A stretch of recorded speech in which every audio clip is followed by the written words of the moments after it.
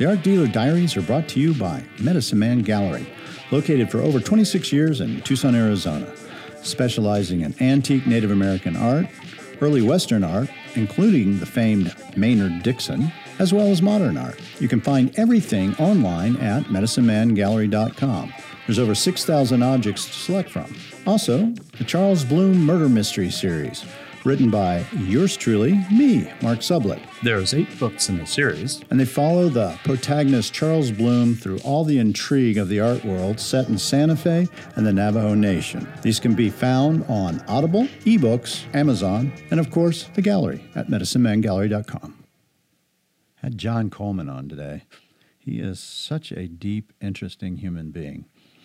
You know, he didn't start out as an artist, even though he knew he had this innate sense of drawing and did these drawings of famous people when he was 15, 16 years old in L.A. And he had to go through the process of finding that artistic voice, which isn't always an easy process to do.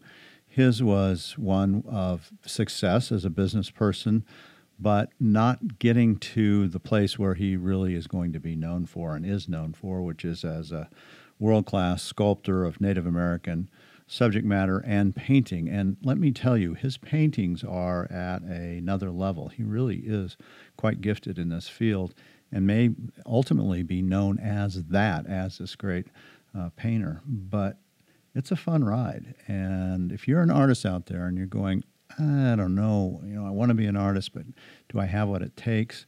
Well, maybe if you listen to this podcast, you'll see what it takes. And quite frankly, it takes a lot of effort and emotional pull to become that person.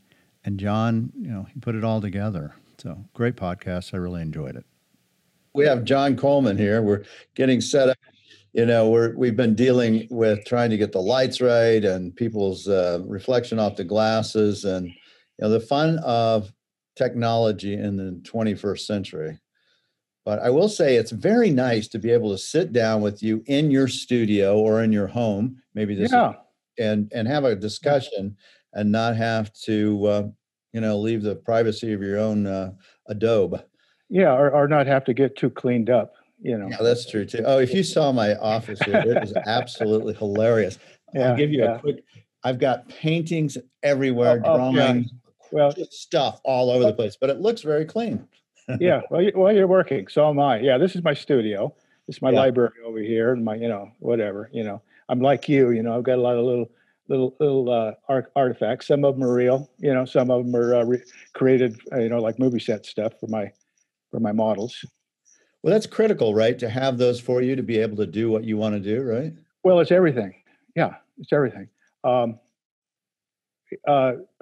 of what I do, because I am a history artist, it's important that it's like I'm making a movie cast. My players, I have to dress them, and then I put the whole storyline together, and then I either sculpt it or I paint it.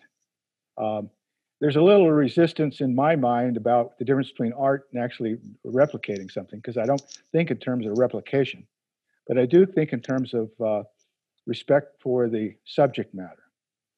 I'm an outsider. I'm not a Native American. And of course, it's a touchy subject. Guys like me that are artists come in and they can hijack someone else's culture. And, I certainly don't want to do that. So. You got pushback at all because of that? I mean, just because? No, not really. And actually, it's been over 25 years now. Even though I got started late, time goes by. And I really haven't had a pushback. I expected I might. I think the history thing kind of saves me. I really study the history. I'm usually really on it. I surround myself with people that know what's going on, and I will refer to them on certain subjects. Is this cool or is this right? What am I doing here? If there's something that's sacred, I leave it alone. I don't step in it.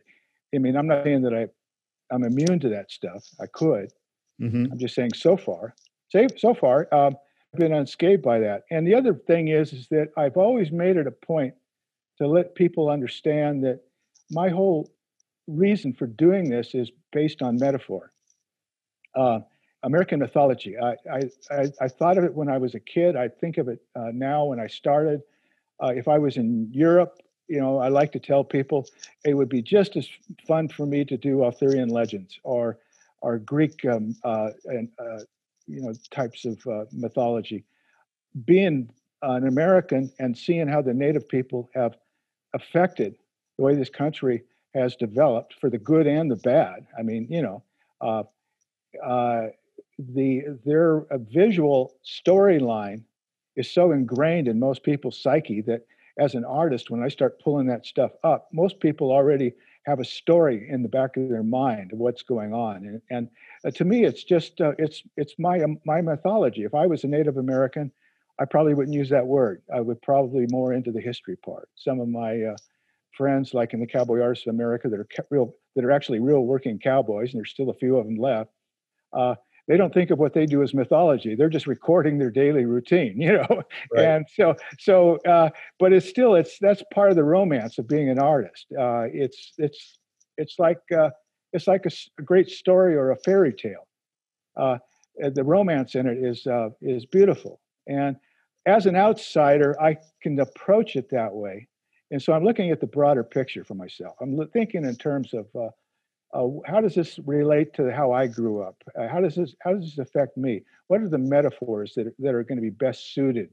Uh, the In my culture, I'll say an older guy that's very powerful. You may see him in a bit with a business suit, and all clean cut, with a tie and all that kind of stuff. But it doesn't really give you a visual of who he is. But you take that same character and you put a war bonnet on him and you dress him up with all the accoutrements of a life well lived with his exploit robe and all that. Most everybody get the idea that, hey, that's a powerful man, and he's got respect from his people and so forth. And so the storytelling visually, my subject matter just is perfect for what goes on in my head, and that's the whole thing in a nutshell. And maybe that's why I haven't gotten too much pushback. I think most guys realize that I'm not one of these wannabe Indian characters who just is infatuated with their culture, and I want to be part of it. I'm really not part of it. I'm an outsider. I have You're a an lot of respect. observer. Yeah, I'm a deserver. I have all the respect in the world for it, but I'm worried. I'm more interested in my history and how it's affected me. In this country, I don't know how many hundreds of cities and stuff have Native American names. I mean, when I grew up, I never realized that. It's like, well, these people really have affected everything that we do, and so that's the key to this whole thing. I mean, I don't have to walk in their shoes to understand that there's a lot we have in common. Yeah, I think that's true. Well, Yeah. and I think also, you touched on this. You said it's my history, it's how it affected me. And I think to get the full story of that, I'd like to kind of go backwards and learn more about you because you do have this interesting story. It's not your typical artist story in any form or No, fashion. no, And no, and that no. may give you a different view on your world. In fact, I'm sure it does give you a different view of what it is to be an artist and how to approach it. So you grew up in California, is that right? Yeah, I grew up, right on the beach practically. I mean, that was my playground. It was a Tom Sawyer kind of thing, only instead of the Mississippi, it was the ocean. And I have a learning disability, which I think is important to talk about. A lot of artists have different types of learning disabilities. I'm dyslexic, and it affects my ability to write and read. I can write and read, but not very well. Uh, Growing up, though, I I developed different habits that helped me mitigate the issue of being embarrassed by the fact that I couldn't be a regular student. And I learned to draw very early. And I've always had a really, I had a big imagination. Probably the time I didn't realize how big it was because I just didn't know. But I had an interesting thing happen to me when I was about 15 years old. I had an opportunity to work for a famous hairstylist, and that's worth talking about because it was like a fluke. It was a total fluke, and he had just done a photo shoot with Marilyn Monroe. It was one of her last photo shoots that they had done, and was on the cover of like Life magazine, and he was a real big celebrity at the time, and he had all these celebrities that he did, and he had a syndicated column, and they needed somebody to do pencil drawings of his celebrity clientele. So it wasn't art, and I knew it wasn't art at the time. What they wanted is like a human Xerox machine, someone who could just do these pencil renderings. But I got this job, and I was working in the studio drawing these people that were the great Arlene Dahl, Rita Hayworth, Polly Bergen, all the old timers, the ones that came back from the 40s and 50s, and it was right across the street from the Whiskey a Go Go. This is the middle. That's amazing. Oh, this is the middle of the '60s, and he had the salon on the top of what was called the 9,000 building, still there. Playboy Club went in right above him. That's the location of it. So my point of the story is that it had nothing to do with really my merit. I was too young to really know what I was doing. It was just one of those things. My brother got me the job, and I managed to pull it off, and it gave me a glimpse of this kind of romantic idea of being an artist. And so are you like 15, 16 when this is? Yeah, I'm 15 years old at the time. And what year would have this been? That would have been 1965. Yeah, 64. So the Vietnam War is really starting to kick in about this. Yeah. Vietnam War was like a rumor at that point. It wasn't until about 3 years later that it was really on. So. And so when you were doing these drawings, were you actually involved with the people there, like the Rita Hayworths, or were you giving? To a certain degree. I met most of those people, and and I've even as a kid, I loved the history part. Things weren't going so good at my house, so my parents probably didn't even know where I was at. It was one of those kinds of deals, and it was the hippie time. It was my brother was a hippie drug dealer. I mean that not like he was a gangster. He was just a hippie. And he was out. That's how he got me the job. These were his clients. And what did your brother do? In terms of what was his brilliant attributes? Were his clients giving? He was their local pusher for them. Yeah, well, that was basically it. At the time, though, I like to put that in a context because everybody was dealing drugs in the '60s in Los Angeles. Yeah, it was, and he was pretty flamboyant, and he managed to meet these people, and he suggested that he had a little brother that would really do a good job for him. So I got this job, and that gave me some insight into that type of a life, where I got to meet certain people at the same time. Art Center had a program where they were doing some of their best students could compete to get a Time magazine cover, as an example. And he talked to me if that would be something I'd be interested in. And it's something that I talk about now because I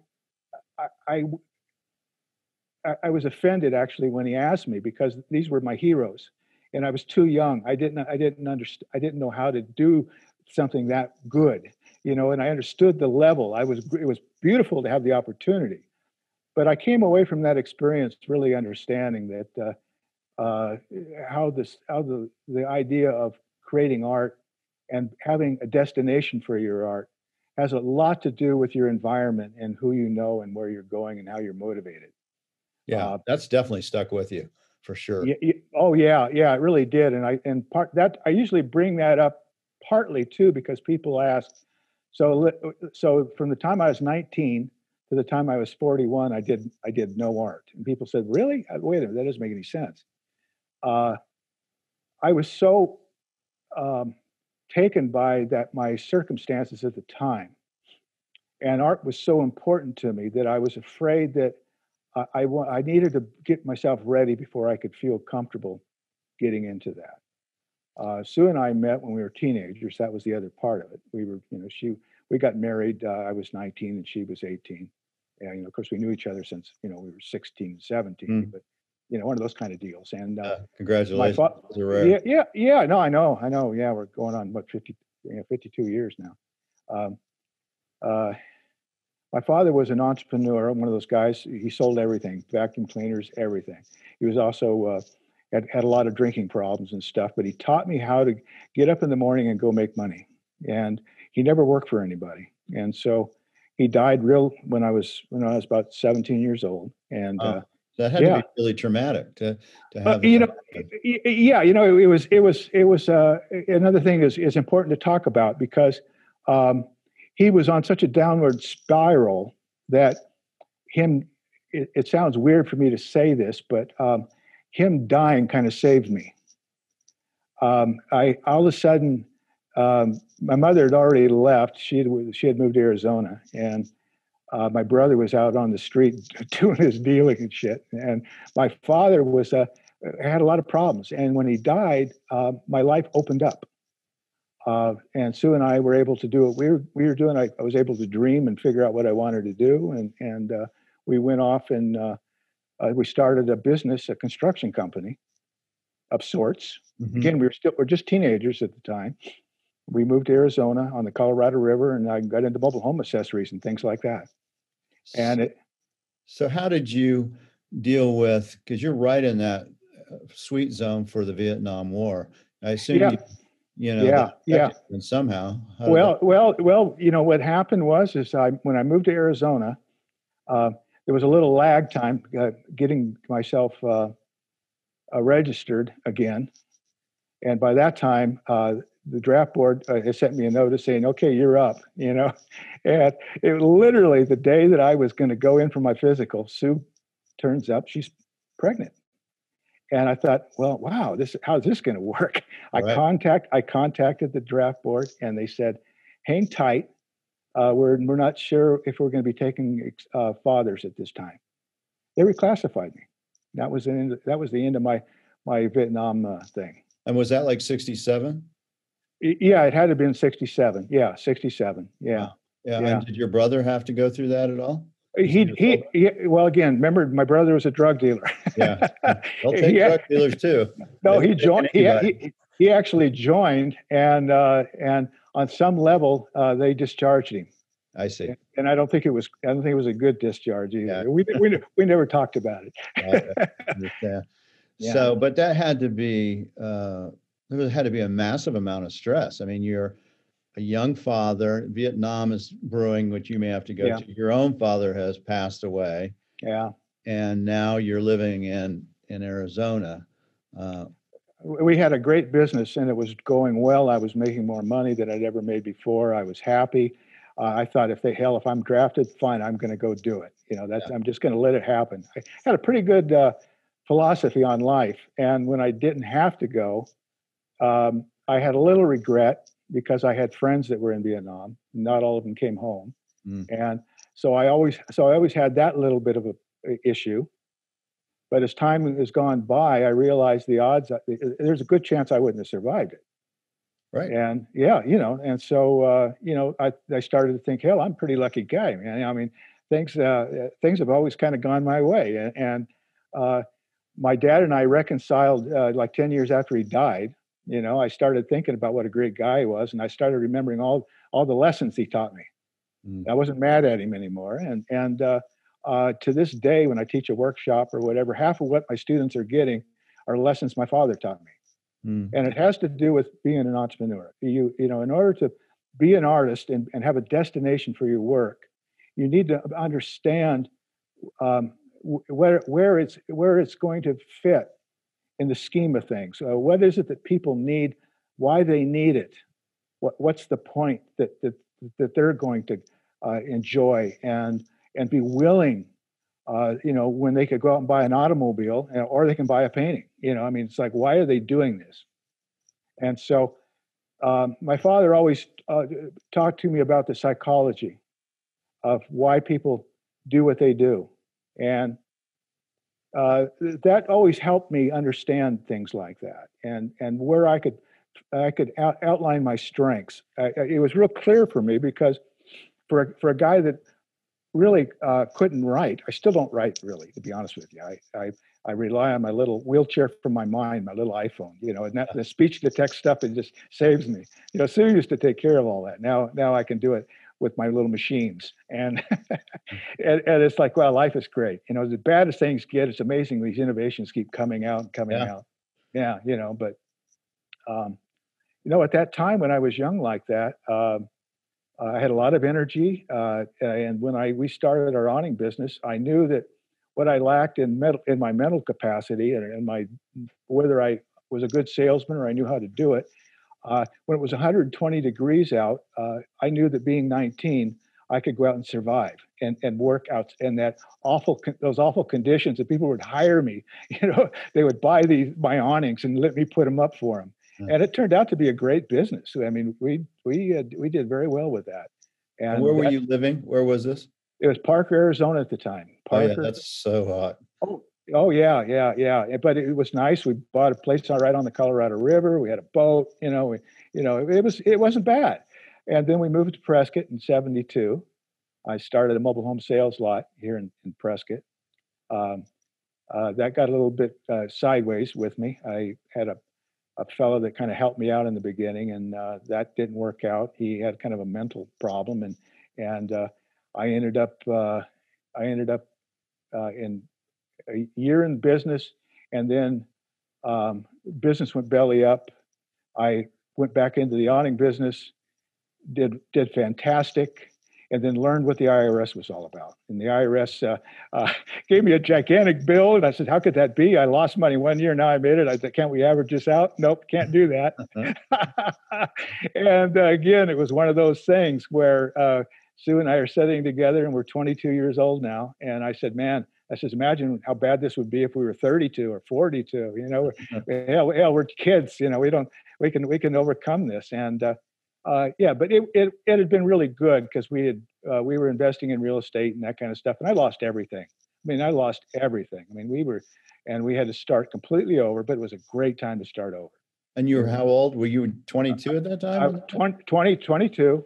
Both our children were born at that time, and Prescott was an easy place to make a living, and I went back in the awning business. We bought a mobile home park. We started doing commercial development. I got in the mini storage business. That's a good business. Oh, it turned out to be a great business. I was like one of the first guys in it, and I ended up doing it for other people too. I would help them buy their property and get them set up in the business and stuff. And it was, it's just one of those things. Always going to be a great artist. Always going to. That was my fantasy. I loved the idea of being a great artist. Thought I was getting better, even though I didn't work at it. It's funny because the idea of practicing something to me was kind of strange because it had no destination. It was like a sacred thing, and I thought I'm going to get to it one of these days. And so during that period that you're doing the awning business, from really basically 18 on for 20 years, are you making and producing art for yourself, drawing, doing anything? No. That's my point. Someone asked me if you were on a desert island. That old question: would you do your art or not do your art? Art is a way of communicating. And it's like, what am I going to do? Talk to myself? I mean, it's like I don't see it quite like that. Mm. I don't see it like that. I was 41 years old, and I was helping a friend out who had a great career, and he was an alcoholic. And I'm a recovering alcoholic too, by the way. I haven't had a drink in 35 years. Congratulations on that. Yeah, thank you. That was part of my mix as well. But yeah. He started telling me about the if only disease. If only I would have done this, or if only I would have done that. Right. And I thought to myself, oh my God, I'm at that age now where in about 4 years I'll be halfway to 50. So we had done some pretty good stuff. We had money in the bank. I saw an opportunity where one of my big projects was put on hold for 3 months, and I thought today's the day I start my art career. Mm. And it was just like that. It happened like a switch. I just threw a switch. And you think it's that guy that you saw his life ebbing out, and yours was, you could see it for you if you weren't. Yeah. And my father died too at that same age. And I always thought that's a great starting point. I'll start at the same age my father was when he died. And I had nothing to lose at that point. I had everything to lose if I didn't really give birth to my dream. Once you flesh out a dream, and if it doesn't work, you don't have a dream anymore. You see, it's gone. So it was a scary proposition, but at that point, it was a lot scarier not to do it. So the key is that I started thinking from the practical point of view. Rather than be a regular artist, why don't I be a guy who makes sort of arty products, crafty things, and I'll do sculpture. I'll do resin sculptures, and there'll be wall hangings. And Sue goes, "What are you doing? I thought you were painting, or that you were drawing." And I said, "No, I'm going to do sculpture." And I told her why. I said, "Because you can make editions of these things, I wasn't going to put myself in a situation where people that had worked all their life and suffered through that starving artist syndrome. I felt like, out of respect for them, I wasn't going to call myself a real artist yet.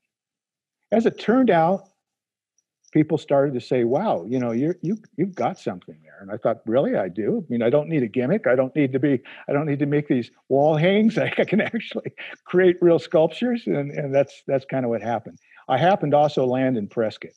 And Prescott, Arizona is the center of the universe for cowboy sculpture. This is George Phippen land, Joe Beeler, all those guys.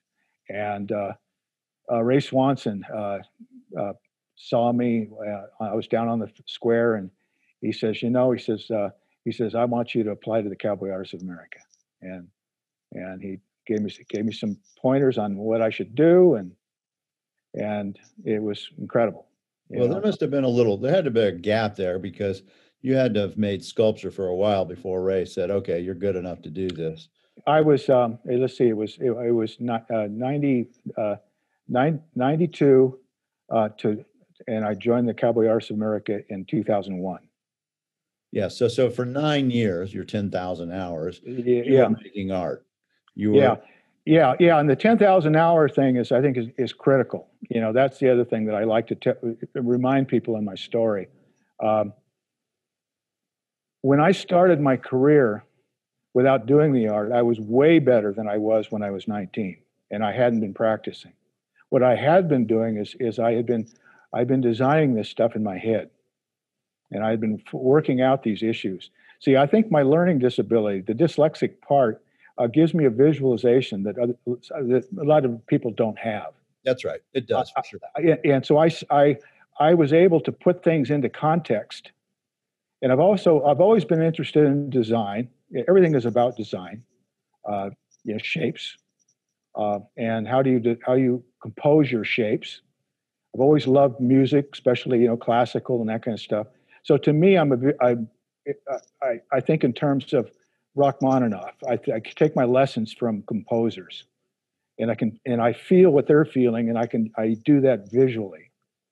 The storytelling is the next level. It's sort of like you're writing the music, and then you're also adding the lyrics. The fact that it's actually literally about something, has a narrative, is the lyrics. But the lyrics are generally not as important as the abstract design. They're just there, and the key is that they don't get in the way. See, and I think that's the key to that whole thing. We have natural rhythm in us naturally. We don't need to be taught that, but you have to understand how that works. Like in sculpture, there's two shapes, as an example. There's boxes and there's circles. They each invoke a feeling. And when you're using them in sculpture, people don't maybe think of it literally, but they can feel it. Mm. Women are circles. Everything comes from the egg. Everything comes from the earth. Women have soft, round edges. Clouds are feminine. Angles, on the other hand, have a tendency to be masculine. And I will say, for instance, a person isn't taught to smile. I think that gives proof to what I'm saying is that we're genetically geared to that. We understand that automatically. We don't have to be taught that. A baby crawling up on a couch, and if music is playing, the kid just learned how to stand, and now already he's dancing. No one taught him how to do that. It's just the rhythms inside of us, and so we use that to communicate with. Yeah, So it's interesting. It's interesting on the Navajo, tribe in the world. Their culture is the first smile of a child is celebrated. And yeah, the person who yeah, sees that yeah, smile then yeah, throws yeah, a party for that, yeah, that yeah. family. It's a great honor to have that. Yeah, yeah, and of course, again, that's my other connection I feel to the Native Americans. Especially having two daughters. I got it when I started studying the Apache and the puberty rite and the sunrise dance and all these things that were happening, and how things that are celebrated in that culture and in my culture, it's more a moment of fear. I was very fearful when my little girls were becoming of age, and it's a fun way of borrowing or kind of sort of overlapping, and saying, yeah, this is how we all feel inside. We don't always verbalize it the way we should, maybe. Yeah, so you've clearly been able to capture that in your sculptures. And so let me just ask, when you're starting these first sculptures that you're doing, what are they of? What's the subject matter that you've chosen in It, it, 92? they're exactly the same thing I'm doing right now. Wow, now that's interesting. Yeah, yeah, yeah, yeah. My first sculpture was called Man's Prelude to Honor, and it was a war dance. That was where the title came from. Prelude to the war, basically. And in my mind, it was a kind of a cheesy, sort of not cheesy, but more. It wasn't real profound. It was basically a guy doing a war dance. Yeah, more stereotypic. More stereotypic, yeah. And I did a wall relief of this thing, and then that also was the subject for my first bronze. And Dave McGarry was going pretty hot in those days, and I thought, this guy is a real business guy. I mean, he knows the market and all that kind of stuff. And of course, I had already had a caveat in the back of my head that I'm not taking myself that damn serious as an artist. I'm just thinking, boy, I'm glad I'm not a contractor anymore. Now I know I'm doing this stuff, and I leaned on his on what he had accomplished a little bit. I could see what he was doing. He was very basically into the history, and he was getting kind of a bum rap, I thought. Some people would complain, that his work looked stiff and all of that. And I thought, well, it was really, the emphasis was on history. Mm. And I thought if he had been doing historic dolls, people wouldn't have said anything negative about it. It's just that they didn't have a sculptural feel to them necessarily. Mm-hmm. And so my little revelation is why don't I kind of borrow his little detail thing and give him some sculptural, give him some, a little bit of movement, a little bit of softness, a little bit of feeling in him. And let's see if I can get the detail in there as sort of like seasoning on the top. In an artistic point of view, one of the first rules that most people will learn when they start studying art is that detail is the kiss of death, because it slows the work down. But if you can add detail in where it becomes a counterpoint to something else, then it becomes part of your composition. And I thought, that could be an interesting way to get recognized. If I could handle both of those. And in the beginning, I did the polychrome, not very long, but I did actually put paint on my work for a couple of years. And then I realized that I wasn't being true to the sculpture part, because I'm using color to kind of inform the shape of the piece. And I thought, if I can develop a patina that sort of kind of is natural, but still offers colors. So I designed a patina that turned out really well. And I also found a guy, a patineur, who, is brilliant, of course, and he's still doing all my work for me.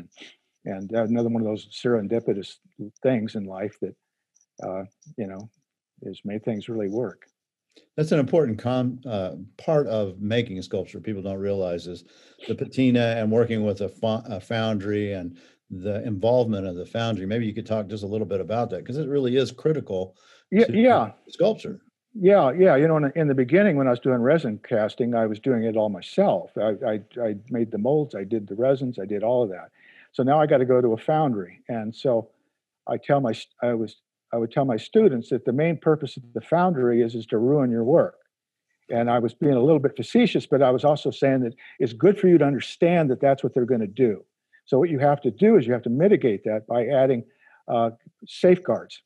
And because I had done resin castings, what I started doing is I made resin models of all my work and I sent it with the molds. And then they would call me and they'd say, "We need you to come in and look at this." And I go, "No, I have a rule. I don't go to the foundry, but but I'll tell you, if you make it look like my resin, we'll all be happy.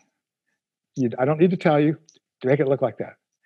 And if for whatever reason it can't, well, then that means that I need to find another way around my technique so that I can find that little spot.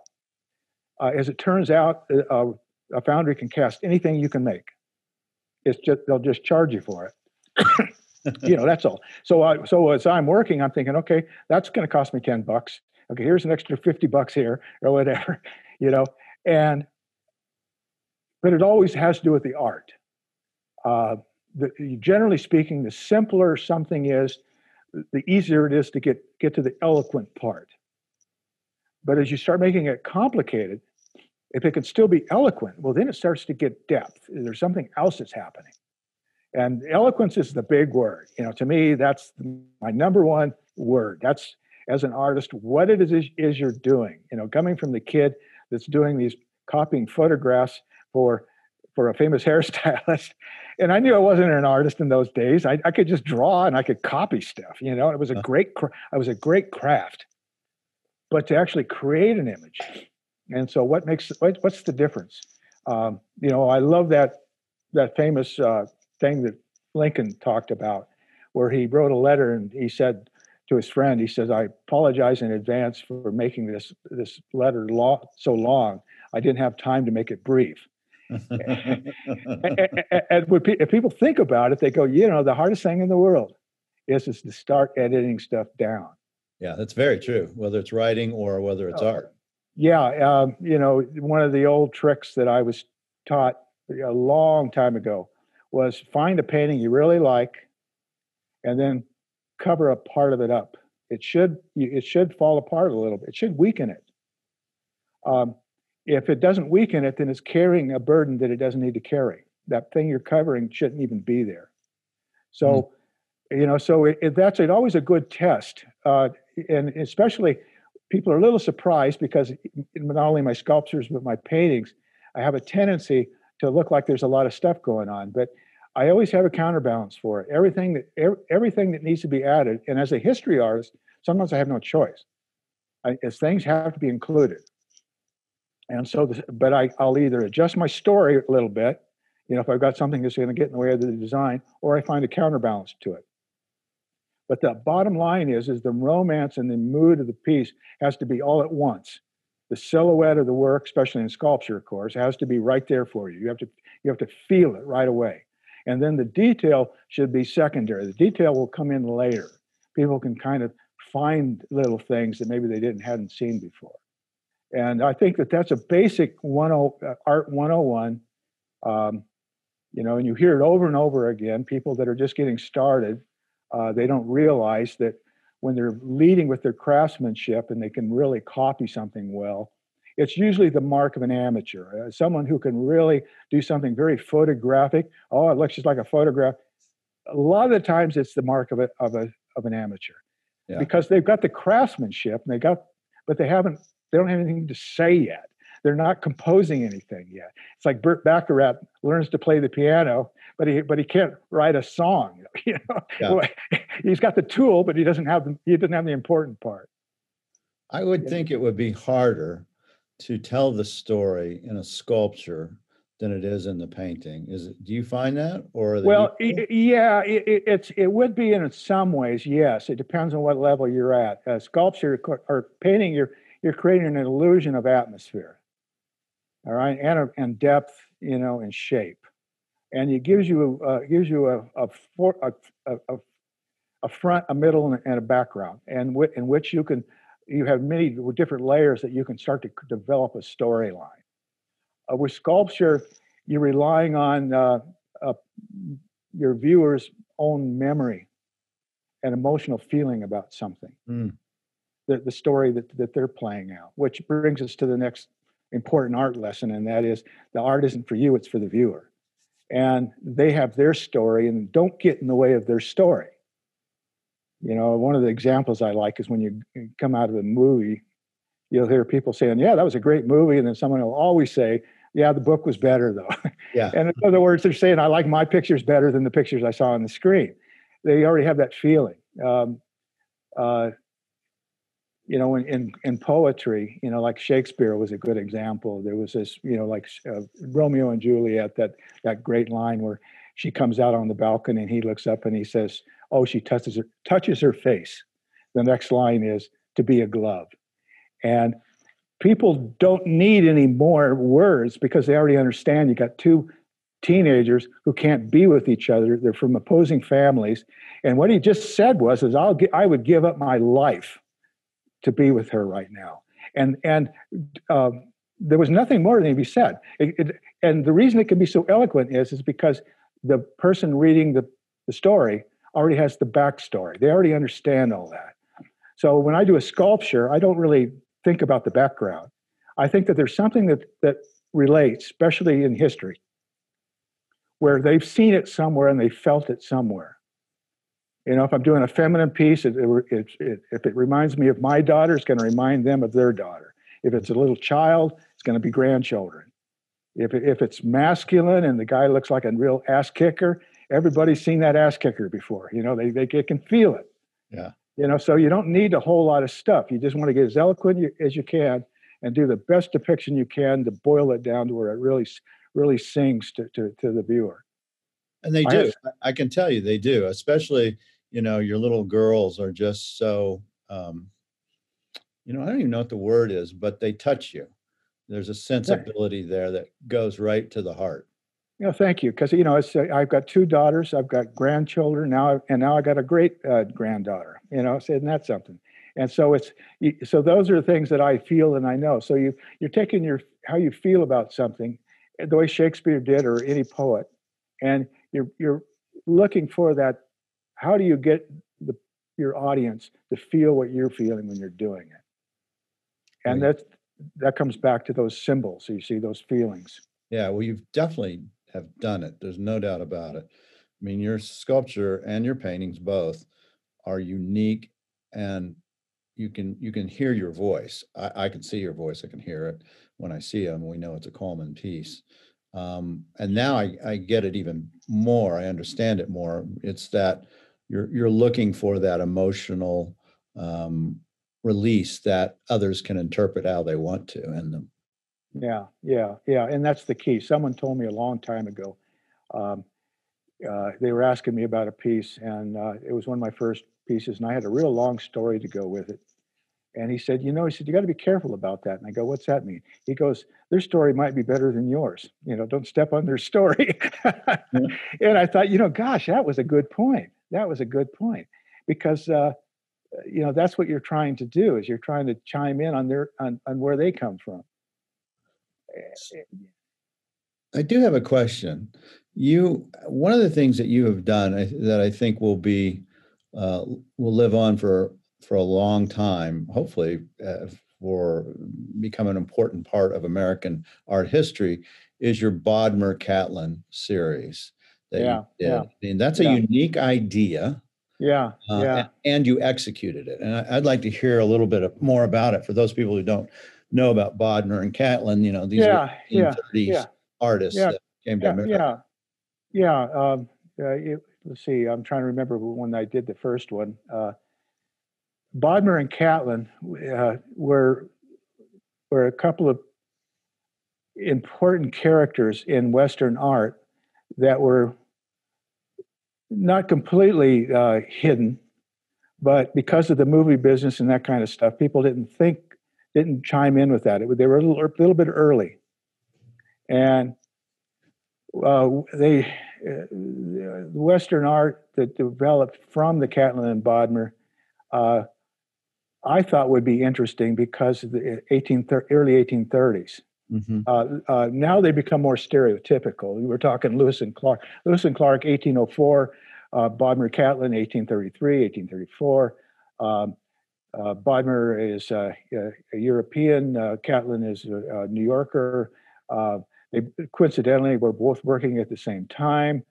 Both had kind of the same mission. Bodmer was working for like an anthropologist. They didn't have cameras in those days, so he brought his watercolors and documented these guys. Catlin was interested in doing this fellow Peel had created a museum of curiosities in New York, and he thought, well, that'd be kind of cool. I'll do that with the Native Americans, and I will bring back images of these guys, and I'll bring back some artifacts, and people will see where these guys have been and what they're doing, and they're not going to be there real soon, real quick. And I thought, gosh, this is something that would be a very interesting thing to bring into my world. The problem that I had when I first thought of it, though, is that I'd only started sculpting, and I thought it sounds a little cheesy using paintings, even though they're portraits.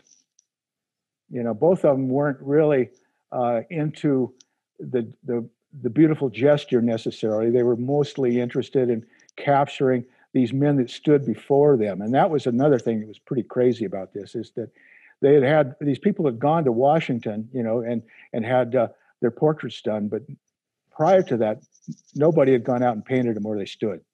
So you're really getting an image of these guys, or who these guys really were.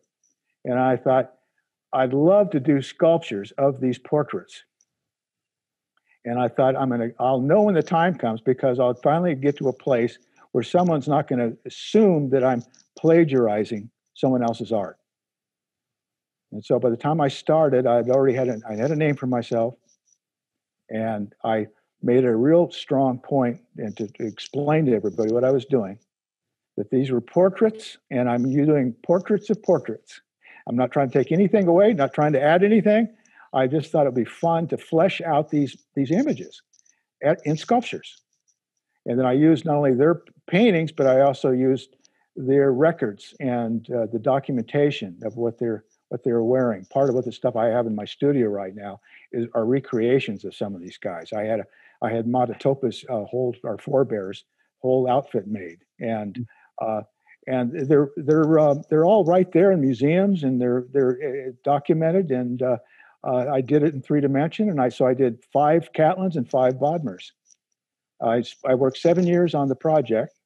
I did my other art along with that, and it was a home run. People loved it. My collectors loved it. The sets sold out right away, and people signed up for the whole sets. And as I finished them, they went to their new home, and it was great. It was great, And I had people say, "Yeah, you need to do that again."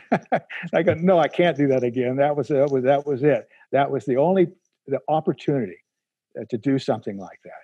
Did you know you had a home run when you finished your first one? Or no. The first one I was with the Alterman Gallery in Santa Fe, and I remember I took it into the gallery, and they that's pretty cool. And like, what's the feedback? Oh, okay, shoot, And then that same piece went into an auction without anybody knowing what it was or who it was or whatever, and the auction wasn't that great. And I thought, well, okay, that's fine. But I'd already had some people interested in the whole set, so I was pretty committed. And then it started building steam, and before I knew it, it just took off. And the value of the piece took off as well. It became a real groundbreaker in terms of something that is collectible. But I always would remind people or explain to them how I viewed it. I viewed it as something that's historic. I thought of them as art, of course, but not as much as my other work. I thought of it, my obligation was to get a little bit on the tight side and really create the detail so I could really show what Catlin and Bodmer were really interested in showing at the time. And most people don't, they don't think like that. They just liked them, and that was, and I was proud that I was able to get the gesture the way, they did look like real people. I made sure that I understood how tall they were. There's a little Spaniard was like my height, 5'6", and then you had big soldier who was like, 6'8", So I want them to be real people, and that's what they got. And I thought I'm doing a service by not necessarily a service, but I'm not. There's nothing degrading about fleshing out something that important. And then another thing that happened that was really exciting to me is we were out on a museum tour with the National Sculpture Society, and our guy that takes care of our books and stuff, our banker, so to speak, was along, and he was looking at a life size I had done of forebears, or two crows it was, yeah. And he says, I have him. And I said, I don't think you do. I said, I know where they all went, and you don't have one of those. And he goes, no, I don't mean that. He says, I've got Catlin. And it turned out he was the president of Greenwood Cemetery in Brooklyn. And Catlin is buried there. Mm-hmm. And so he said, we got to talking. He says, you know the story? And I said, yeah, I know. He had a problem with his in-laws, basically. His wife died fairly young, and his in-laws blamed him partly because of her death. And when he died, it was already set out that he was going to be buried in the family plot, but they were still mad at him, and they stored his body for a year. And they finally did bury him. They didn't mark his grave. So here you got this circle of grave in the family plot of his wife's family, and an unmarked grave. In 1964, there was an outfit called the Friends of the Westerners, put a stone on his grave. So that was Catlin Steele. So this guy says, why don't we give him a fitting marker? What can we do? And I thought, well, he met a guy called Black Moccasin. And when a Black Moccasin was like over 100 years old, so they reckoned at the time, he said, I was the second chief of the Hidatsis when Lewis and Clark came up the river. And he said, I was the first one to greet them when they came up and they landed. And I said, I'd like to do Black Moccasin greeting Lewis and Clark, and we'll put it at his gravesite. And that's what we did. And so I've got my sculpture there greeting people as they come into Catlin's grave. And that was like one of the biggest honors I'd had, it was to be part of that. And when we had the unveiling, we had Catlin's descendants. Wow. We had Native Americans. We did it on his birthday, so we had a birthday cake for him, and we had a nice celebration. It was a real fun thing to do. That's amazing. Have you ever, I guess Catlin's stuff ended up, 600 of his pieces ended up at the American Indian Museum and Smithsonian when they were donated by Harrison. Yeah. Ended up with all his collection because, Catlin kind of didn't do so well financially at the end there. Have you ever, no. I was going to say, have you ever had your pieces in the American Smithsonian with Catlin's pieces? No, I never have that I know of. No, I don't know. No. That would be kind of a wonderful thing too. That would be fun. Yeah, that would be fun. A lot of those were repainted. He lost a lot of his collection in a fire, and again, he didn't manage things very well, and that was, part of the artist thing. He was brilliant on one level and not so smooth on the other. He was a great writer, though. A lot of his stories were really, really fun to read. When you're at that cemetery and you've done the sculpture and you have the descendants there, that has to be kind of a powerful moment for you, I would think. Well, it is a very powerful moment. It makes me feel, on one level, who am I to be the guy who is doing this for their descendants? So I have a lot of reverence to the whole idea, and I understand that his, of course, it's just one of those things. It's he died in 1874, so. That's been a long time ago, and but I did. It was very powerful, and I had such a connection because of what I had done in terms of my sculpture, and I still use that period. That's my favorite period. The Upper Missouri tribes are the most interesting, and just because they weren't used in the movies too much. They look different to our modern eye. They have a different feel to them. They're more exotic looking. And it was a fairly short period of time. That's the other part about history that people don't understand. When the Hudson Bay Company came in and they started needing to make products that they could use as currency so they could pay for their furs, they started making all these cool things. And this all happened, in the late 1700s, early 1800s. And the way the Native Americans looked changed. They looked different. And they also became more mobile because the horse came along, and they were more nomadic. And so they started trading with each other and stuff. And it wasn't until the Western movies that we started seeing these iconic images that are stereotypes. And so that's also part of it that I thought was kind of fun. Is I can talk about Lewis and Clark, and I know I have visuals that goes along with that because Clark was still alive when those guys were working, and he helped them out with where to go to see these people, and so you can really get a good idea of what they will still look like, say 30 years later, and so we have an idea of that.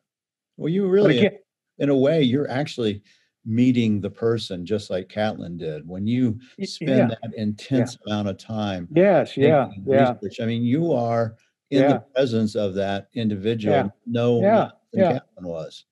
No, he was a real character. On one of his trips to Europe, he brought along a grizzly bear in a cage, and one of the deckhands got too close to the cage, and the damn bear reached out and took his nose off with his claw. And the way Catlin wrote about it was really something. It was like, he didn't have any sympathy for the man. Just he was kind of what a dumb guy. But it's true. This was a very colorful time, and these guys were. What they were doing was just amazing, and it was very dangerous too. Obviously, not everybody welcomed them. It was,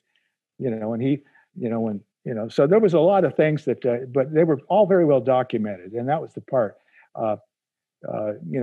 Bodmer with his boss Maximilian, who wrote volumes, literally, on his journeys in the West, and those documents are so detailed and important.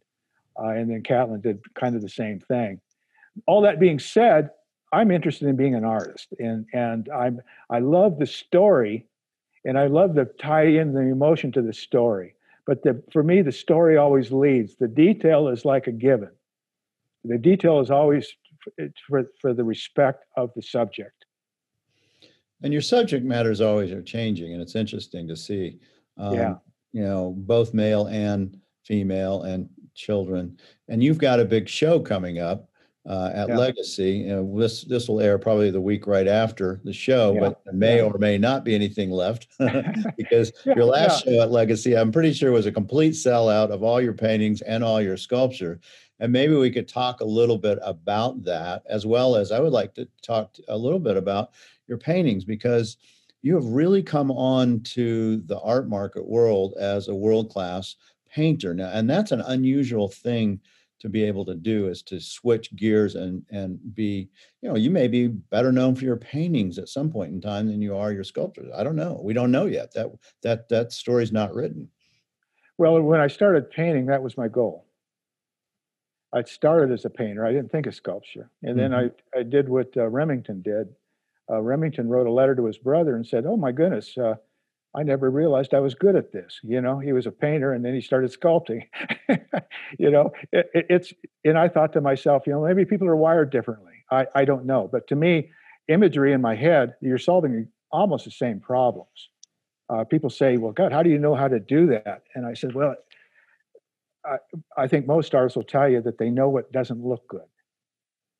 And they may not know it right away, but eventually they will. Your brain will find the awkward parts of things. And so, not to be too cavalier about it, but for me, sculpture and painting feels the same to me. I'm looking for the same thing. I'm looking for things to be exemplified in ways that would normally tear something down and then save it, make it work. It's that goosebump factor. In movies you see it all the time. It's like, You see it in art too, I guarantee you. Oh, no, you do. You do. Yeah. It's just that, like, music is lineal. It's like Rhapsody in Blue. When I heard that when I was a kid, I just I didn't know what I heard. It took me years to figure it out. I was just about 10 years old when I first heard it, and because it's lineal, it can build, and then it can grab you, and with visual, it's a little bit different because but it's the same thing. It's all about art appreciation, right? You have to learn what you're looking for. Most people like things because they like them, but they haven't really studied them. I have quite a few collectors who could tell me a few things about how art works, of course, but then there's a lot of people that buy art that they just, something about it resonates with them, and they don't need to go too far with it. But like you said, you've been around this whole thing for so many years, and you've seen so many different things on different levels that you obviously understand what we're talking about here.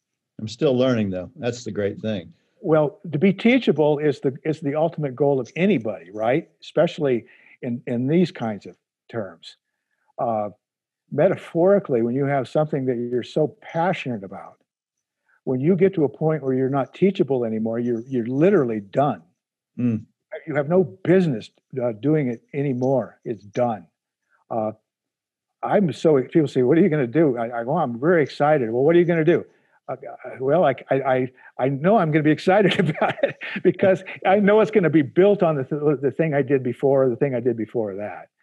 And so you have a series of steps that you're taking. It's like climbing a staircase, and your view keeps changing. I'm really, going back to my show, this is like when Brad asked me if I would do this show again, just to give it a little background, the first show was 4 years ago. He had never done a one-man show that was so complete. And I said, let's make it, I said, I don't want to do a show unless it's really about something. And I said, what I'd like to do is I'd like to have 20 brand new pieces, and I will mix my sculptures and my paintings together.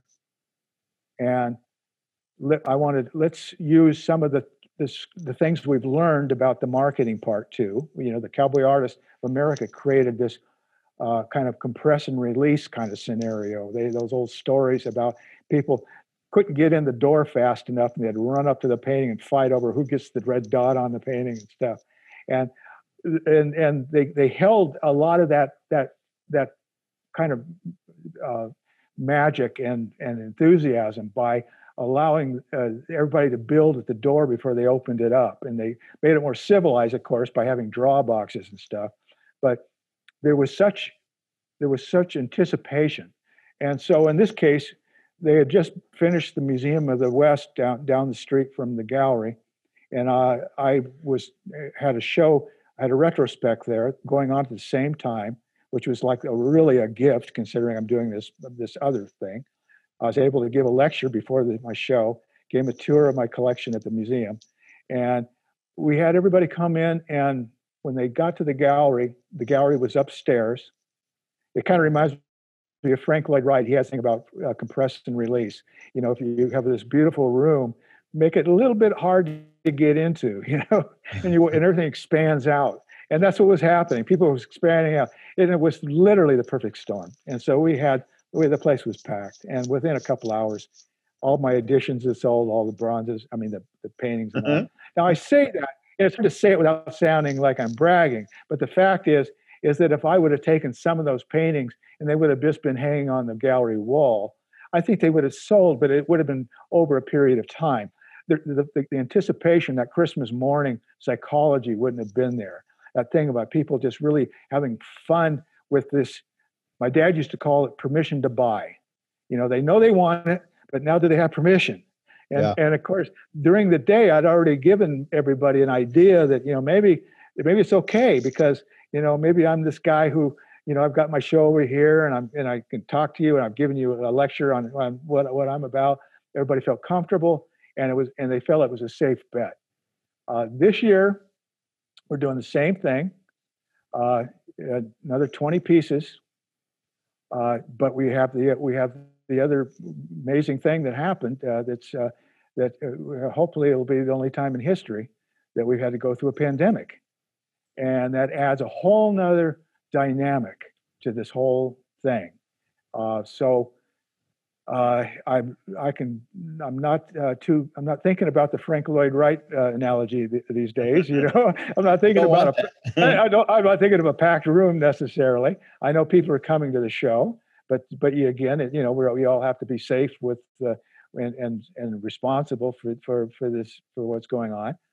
But what it did do is that it gave me an opportunity to do what I think is my best work. It pushed me to create a body of work because this pandemic came into play right after I started my show. I've been working on my show for about a year and a half. And personally, for me, it became more about hitting my goal, 20 new pieces. And these aren't small pieces either. These are all big pieces. I got most of my paintings are good size. Yeah, they are. I got one drawing that's 5.5 feet tall, biggest drawing I've ever done. Wow. And we got a sculpture that's 7.5 feet. Now it's upstairs. It looks like a fish ship in a bottle because people are going to say, how did you guys get that up there? How did you do that? And what we did it's back to foundry stuff. I have a great relationship with my guys that work on my pieces, and we took it in pieces, and it's blind bolted. You can't see the seams. And we took it apart and we put it back together up in the room. And when the show's over, it'll go back to the foundry and it'll be conventionally welded back together. But that's part of the fun of it to me is the goal is just to let me feel where I'm at. I'm 71 years old now, and it's like this is going to inform me on where I go from here. What's my next step? So I'm excited this time for reasons that go way beyond my first show. Financially, and I know that as far as how the show sells and all that, I know it's going to be successful. It just isn't going to be that gigantic bang that happened last year or the last time I did it. But you've been working on this for a year and a half, this show? Year and a half, yeah. And the other thing I did too is part of the compression part of it is that I pulled out of all my other shows. And that creates a sense of it creates a void. I did the Cowboy Artist had a show that I did. I took 2 pieces to it. I'd been emeritus for 5 years from the Cowboy Artist, but they moved to a new location and I wanted to support them, so I took 2 pieces, and then they had a miniature show at the Museum of the West in Scottsdale, and I put a miniature in. But while I've been working on the show, that's the only pieces I've done. I've only done 3 pieces outside of this. And I think that's the other part of, I think what people and collectors love is they love the feeling that what they're seeing is unique, and it's, for whatever it is, it's new. And if they don't put their name in on it,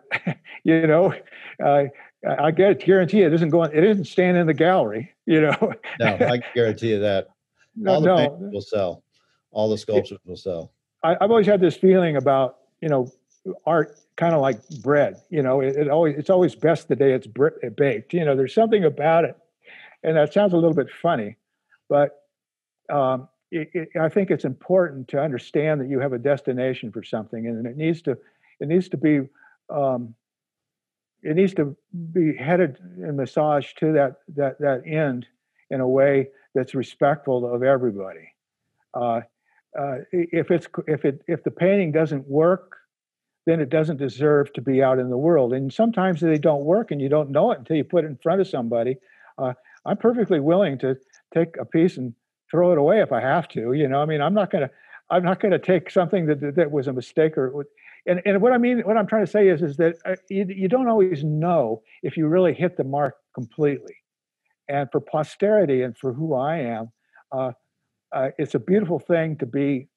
One of the gifts you give yourself when you get to be 70, and if you've worked hard and you've made some money in your life, is you don't have to work for money anymore. And that gives me an opportunity to see the world from a different perspective. Freedom. Freedom is important, but I also love the obligation. I love the relationship that I've built with people, and I love that interested in what I might do next. And but I know that doesn't go on forever. I know at some point there's a place where you start to trail off, and you hope that you have other aspects of what you've learned that you can use for that trailing off process. Most of the people that have been my mentors, that doesn't happen. Howard Terpning always comes to mind. Howard probably hasn't been working too much lately, but up until he was and he's past 90 now. I mean, he's been working right along, and I was looking at his work in his late 80s, and hell, he's right on it, So because why? Because he cares, and he's learned a lot, and he understands what he's doing, and I would, I've always told people I want to be Howard Terpning when I grow up, and the older I get, Howard's about 20 years older than me, and I think, okay, that's a great. I'll always, as long as Howard's there, I know I got a shot at growing and getting better. Well, there's one painting in this show that really spoke to me, which is that Night Spirit painting. Oh yeah. Thank you. Something off the charts about that painting. Thank you. And maybe you could just talk about it a little bit, because it just really did resonate with me tremendously. Yeah. Well. That painting came out of another painting I did of 1876, which is a sculpture I had done several years ago, and I've always wanted to do a painting of it. It's got Crazy Horse, Gull, and Setting Bull, and I have a friend historian who was telling me about Crazy Horse had sort of an affinity to kestrels, and that and there was evidence that just to say that he probably had a headpiece that was made from a kestrel. And I thought, I'm going to include that in my 1876 painting, because I didn't on my sculpture. So I found a kestrel mount. You're gearing the protected birds, so you just don't go out and shoot a kestrel. But I happened to be in Europe, and I found a mount that was done in the 50s, and so I sent it to my guy, and he created a headpiece for a headpiece for this thing, and I used it in my painting. And then I thought, well, I'm going to do a sculpture too of Crazy Horse, and I started putting together what the sculpture would look like, and that evolved into, I think I'd like to do a painting, but I'd already done a painting of Crazy Horse in my big painting. So this essentially is Crazy Horse, but I didn't want to name it Crazy Horse. And the other thing too about Crazy Horse is that he does fall into that sacred category. I mean, you don't want to overdo it with Crazy Horse, because he's very special, and of course nobody knows what he looks like. He's very pure. He never had his picture taken. He goes beyond just being a hero to the Native people. He's almost, he goes beyond that. And so I'm really careful about that. So I'm thinking, okay, I've got my painting with Crazy Horse in it. I did the sculpture. So this painting essentially is based on that idea. But the hawk and the kestrel are part of the spirits that bring gifts, and the night spirit especially. And my natural love for the paintings that I do is things that are emerging out of the abyss, things of the mystery that surrounds that. The more I can do of that stuff, the more I like it. And that one really exemplifies that. The character is just kind of merging out, and he's got that kestrel. And, it's just one of those things. It's lightning in a bottle. You're just kind of playing around with these ideas, and then finally you get everything going. And and the model I'm using also is the right age. He's in his late 20s, and it's harder to do younger models. And and then so. Do you use a model? Did you use a model for that one? Yeah, I did. I use models coming and I use them in and out of what I'm doing. Sculpture, I usually start without a model. I bring a model in to kind of help me kind of clean up some of the details and stuff. Painting, it goes back and forth. It depends on what I'm trying to accomplish. Um, the thing about photography is that it's one of the best tools there is, but it also, like any great tool, it'll destroy your work. Mm. It's like any tool. It's like with sculpture, calipers are really nice. We go into a workshop and we got a model and everybody's running up to the model with taking their measurements. And I have to remind everybody that art isn't going to happen though until you finally get it in your head.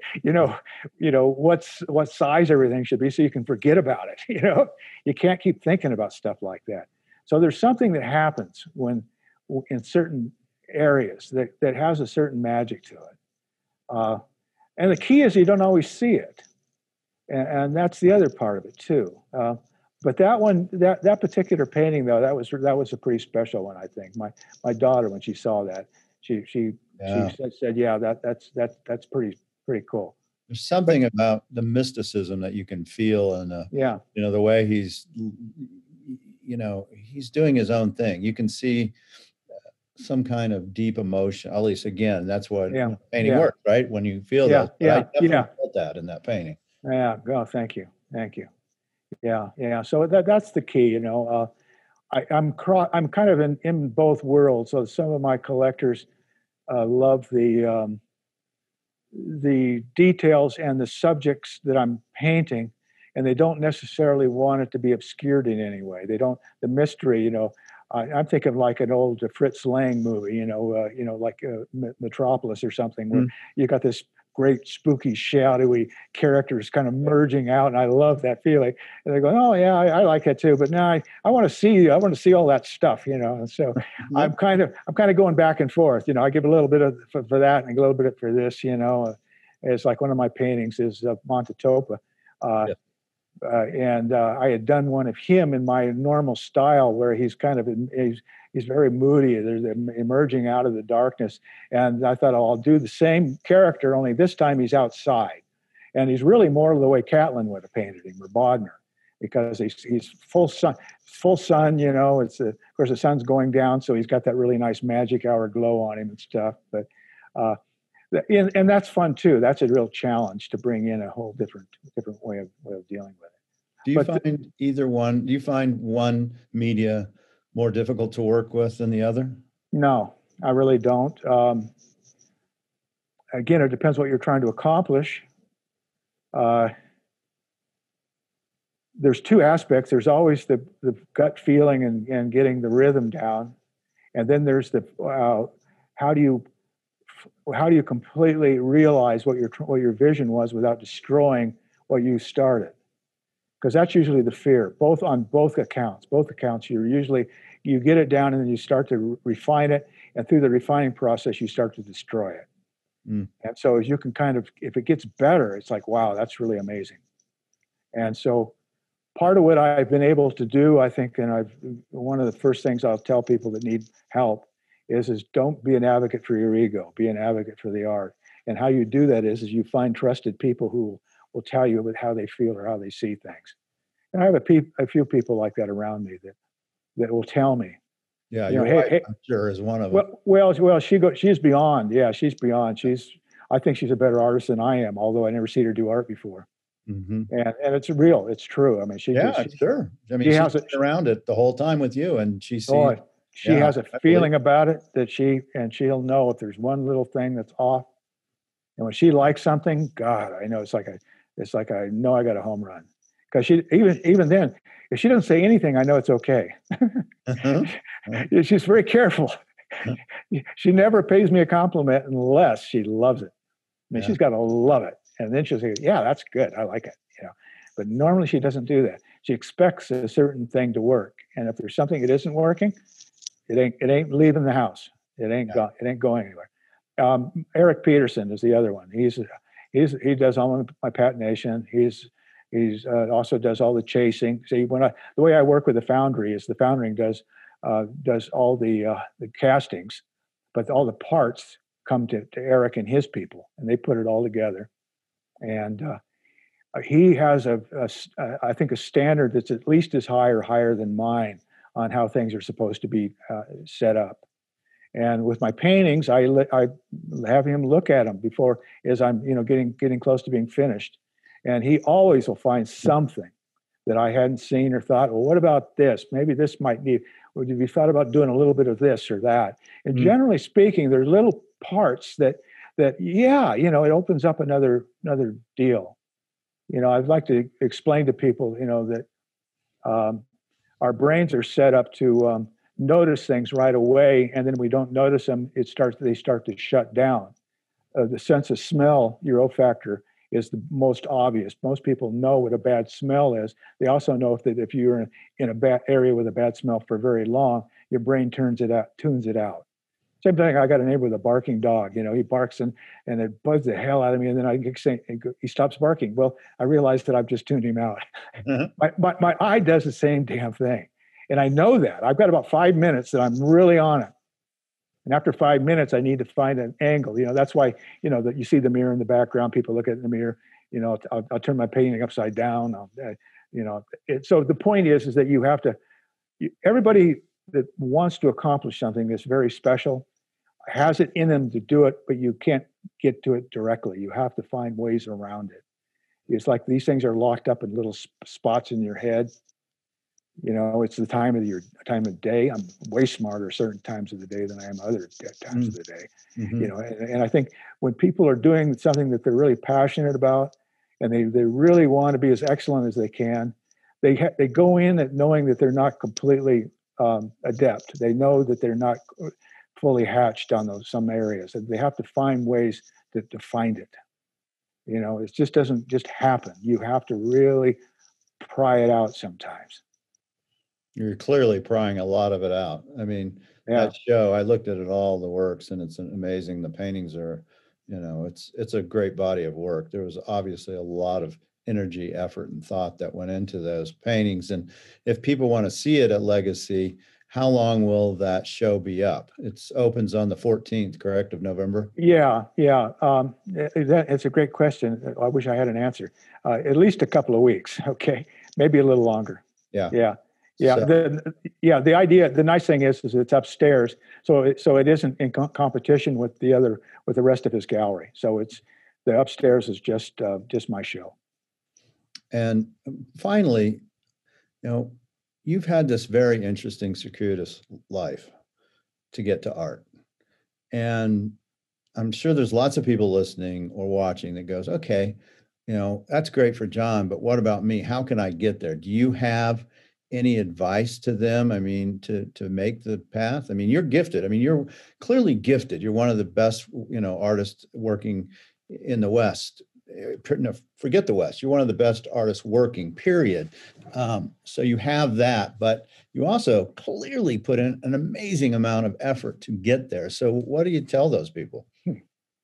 Well, first of all, your last statement is the one that most people don't want to hear. It's incredibly hard work. And to be passionate about something takes a lot of courage to actually do it, because to flesh out a dream is to throw your dream away if it doesn't work, right? It's terrifying. You got to find a motivation. You have to find a motivation. You have to find a point. But see, the thing is, too, is I believe in modeling other people. I believe in finding other people that are in the business of something that you feel you would like to be a part of, and then start taking an honest inventory of what they have that you might have as well. The analogy for a guy that's 5.5 feet tall is that obviously sports wasn't a big thing for me, especially like basketball, So I played to my strengths. I took an inventory of everything I'm strong at. And what am I really good at? Turned out the things that I'm not being able to read very well or to write turned out to be a strength. Who knew? They're finding out that dyslexia gives people the crazy powers in other regards. It's like the savant thing. And so my point is, though, is that people are afraid. I would say study motivational material and learn the psychology of how people think. It's a fact that people are more afraid of success than failure. That's a fact. And why? Because we have a limit that we put on ourselves. Who knows when it starts? I tell people you're born perfect. When you're a baby, you're just a blade of grass. The universe likes you just as much as you did that perfect blade of grass. How come all of a sudden now you're all screwed up and timid and afraid of shit, and just, disgruntled? What happened? Why not just go back to that? You see, my father died, basically he took his life. And that again was a real education for me, because I know he didn't have to. And because I too am an alcoholic, recovering alcoholic, I remember when I decided to commit ritualistic suicide, metaphoric suicide. I absolved myself of everything that concerned me. Someone once said, if you're a procrastinator, it means you're a perfectionist. And if you're a perfectionist, you're nothing's going to be good enough. So what you do is you put it off. So what you should do instead is make a list of everything you're going to do and do it that moment. And if you're not going to do it that moment, consider it done and forget about it. Because the space it holds in your head is like carrying a weight around, dragging something around. And you're in other words, you were born like the baby. You were born with everything you always needed, and so you always had it. I always had the gift. If I've got a gift, I always had it. The thing I didn't have is I was carrying a burden. When I let my burden go, I didn't need to do what my dad did. See, at the same age my dad died, I decided to commit to my dream. And I found a back door, a little bit of a back door. It wasn't as scary, because I had some money. But at the same time, I knew that if I committed and I did the work, because Sue and I we've always been in business for ourselves. I know what hard work is. There's no such thing as lazy. There's only unmotivated. If you find yourself having a trouble getting up and going to work, it's because you're in the wrong job. You've got to be excited about what you do, even if the work is boring. Maybe the money is exciting, or maybe the people you meet are exciting. There's always something to be alive for, and that's the key. That's the key to everything, and it has nothing to do with how long you live. It's that old bumper sticker thing. It's not how long your road is; it's how wide it is. When you think about in those kinds of terms, we live in an age where I lived more in a month maybe than my great-grandparents did in their whole life, in terms of being able to communicate with the rest of the world. What's there not to love? Even in this moment, with the COVID, this is still the best time ever to be alive. Now, it's easy for me to say, of course, because I've been in my bubble, building on my show, of course. And I get that. And I know that this is hard, but there's a lot of things that are hard, but we have to focus on what we have inside us, the gifts that we already have. And then you don't need a good work ethic. You develop a passion. And I work on my art the same way I worked on getting drunk. Okay, I'm addicted to it. I can't help it. Well, you know what? It's clear to me that you weren't afraid of success, that you embraced it. And it's always been clear to me that you have a passion for what you do. I mean, from the first day I ever met you, I could see it. It comes out in you and it boils over like a pot on a hot stove. So, I think, that kind of information for other artists, whether it's art or any other field, is you got to have the passion. And by God, John Coleman, you got the passion. No, thank you. Yeah, thank you. Yes. Well, find your passion. Yeah, I'm excited to see the show, and we'll find out the dates from Brad too. And for those people who are listening to this, I encourage you also to look at the YouTube video of this, because we're going to put up some of the paintings and sculptures that will be in that show. Is there ways too that people can find you, if website, Instagram, that kind of thing? Yeah, I'm on Instagram, Facebook, Google my name, John Coleman Art, and all my stuff comes up. Tomorrow, Eric and I are going to go do a video of the show. I'm going to do a walk through a tour, and so that'll be on YouTube or Facebook. I don't know how one of those. Yeah, so there's there's lots of ways of seeing the show. Yeah. Yeah. Well, John, thank you for taking the time. I really appreciate it. And thank you for doing what you do. I think you're an important component of, especially Western art. There's no doubt you've made a mark that very few people have, and you've lived a good life. And thank you. And as you said, you ain't done yet, baby. No, I'm not. I'm not. Still having a hell of a lot of fun. Yeah, good for you. Yeah. All right. Well, thank you again. And I look forward to going up. I'm probably going to go up and try to see the show now. You've inspired me so much. I want to go see it in live. Yeah, we have, make it when all the people are there, but no, you don't need to do that. Just take a walk through, Mark. That'd be great. I appreciate it. Yeah, it'd be good for you. Give my best to Sue. I appreciate it. I will. All right. Thank you very much, Mark. John Coleman on our Dealer Diary is a wonderful interview. Thank you. Thanks. All right. Bye-bye.